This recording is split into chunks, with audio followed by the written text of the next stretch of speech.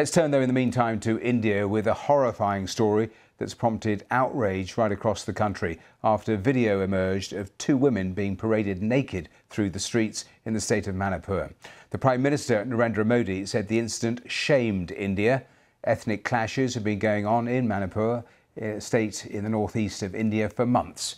Police say the assault happened on May the 4th. Indigenous leaders say the women were also gang raped. Well, video of the incident circulated for the first time on social media yesterday. MPs have disrupted a session in Parliament today demanding that the issue is debated. India's Chief Justice said the Supreme Court was deeply disturbed by the video, warning the government, "We will take action if you don't." Let's hear more, first of all, from Narendra Modi. Today, my heart is full of pain and anger. The incident that has come to light in Manipur is a shameful incident for any civilized society. In this country, in any corner of this country, in any state government, rising above politics, there is the importance of law and order and respect for women. And I want to assure people that no culprit will be spared. The law, with all its might and strictness, will take steps one by one. Whatever has happened with the daughters of Manipur will never be forgiven.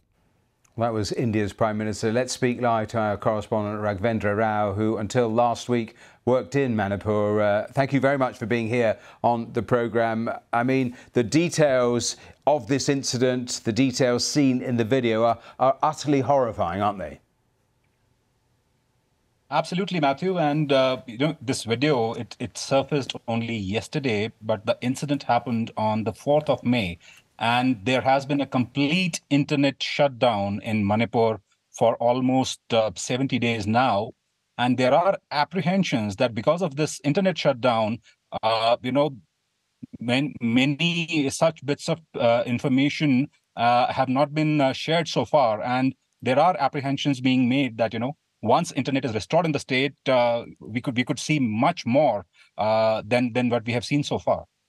Take me through the reaction there's been just in the last 24 hours. We were listening there to Narendra Modi, but plenty of others have been speaking. Well, absolutely. And, Prime Minister Modi spoke on the issue, and then the Chief Justice of India, D.Y. Chandrachud, he really minced no words in telling the central government as well as the Manipur state government that they needed to act. This ethnic violence has been going on for 2.5 months, and this particular video where these women have been sexually assaulted in a very, very brutal manner, this has really shaken up things here in India. And the Chief Justice's words are almost like a warning to the government that they better act. They better tell the court what they have done to deal with this particular case. And if they don't act, the Supreme Court Chief Justice says they will have to step in. Now, these are very strong words, and they convey the sense of urgency and, the sense of distress which is being felt in a large section of society in India.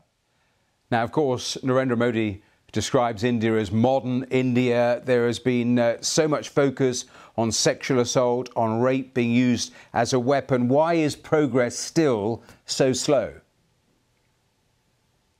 Well, yes, in India, gender-based crimes, they continue to happen every now and then.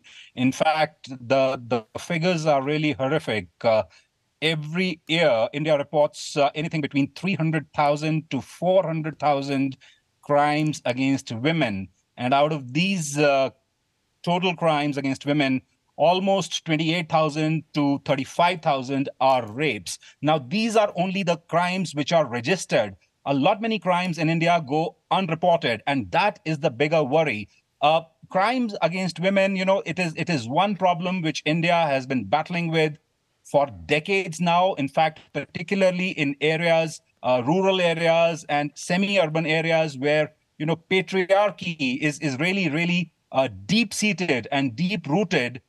These are the places where crime against women is particularly on the higher side in the country, but not to say that it doesn't happen in urban centers, urban cities, big metropolises. It happens everywhere. And the government claims that, it has been trying to deal with the problem. They are trying to, get a grip of the situation, but the figures speak for themselves.